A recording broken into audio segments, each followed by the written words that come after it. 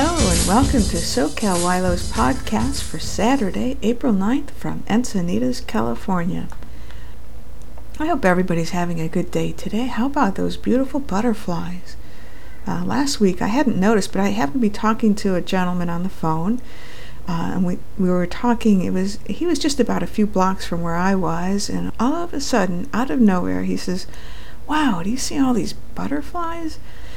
I happened to be driving, and I was stopped at a stop sign, and I took a look around, and sure enough, there were quite a few butterflies flying around. Now, in this morning's Yahoo News, I noticed that there was an article about millions of butterflies in Southern California because of the rains we had this winter. Okay, I've got two things for you today. One is a joke from jokes.com, and the second is an audio clip from comedycentral.com. All right, now the first one, the joke from jokes.com, it's called Last Request.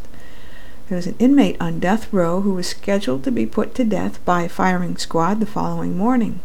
Throughout the day, the prison guards were being very nice to him. They asked him if he wanted something special for his last meal. He said he didn't want anything special. And when they asked him if there was something special he wanted to do, he said nothing.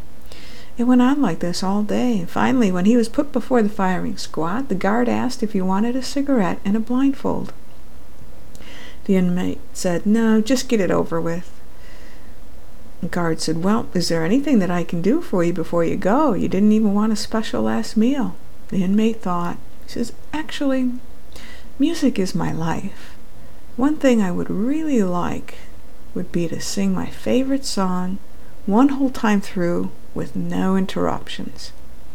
Guard nodded and told him, "Okay, go ahead." The inmate started. 1 billion bottles of beer on the wall, 1 billion bottles of beer. And so it went. Okay, that's from jokes.com.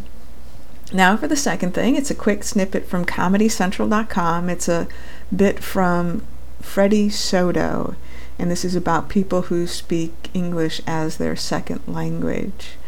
Here it is. My dad had his favorite English word, because Spanish was his first language. So when he came out with English, man, he just hooked into his favorite word, and regardless. He doesn't know what it means, man. He just likes to say it, regardless. He'll like pump it into any sentence, man. You gotta watch him. Hey, mijo, come over here, guy. Hey, look at the share. You know we need to send it on the side, regardless, and on the bottom too. Man, did you just pop in a regardless in there, bro, for no reason? Well, no, regardless, I need it on the side. Okay, that's from Freddie Soto at comedycentral.com.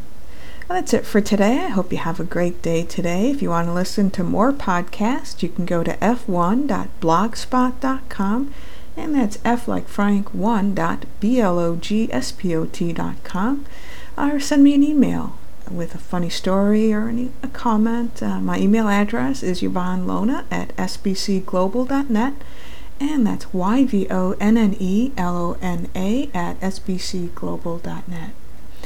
Have a wonderful day. Peace.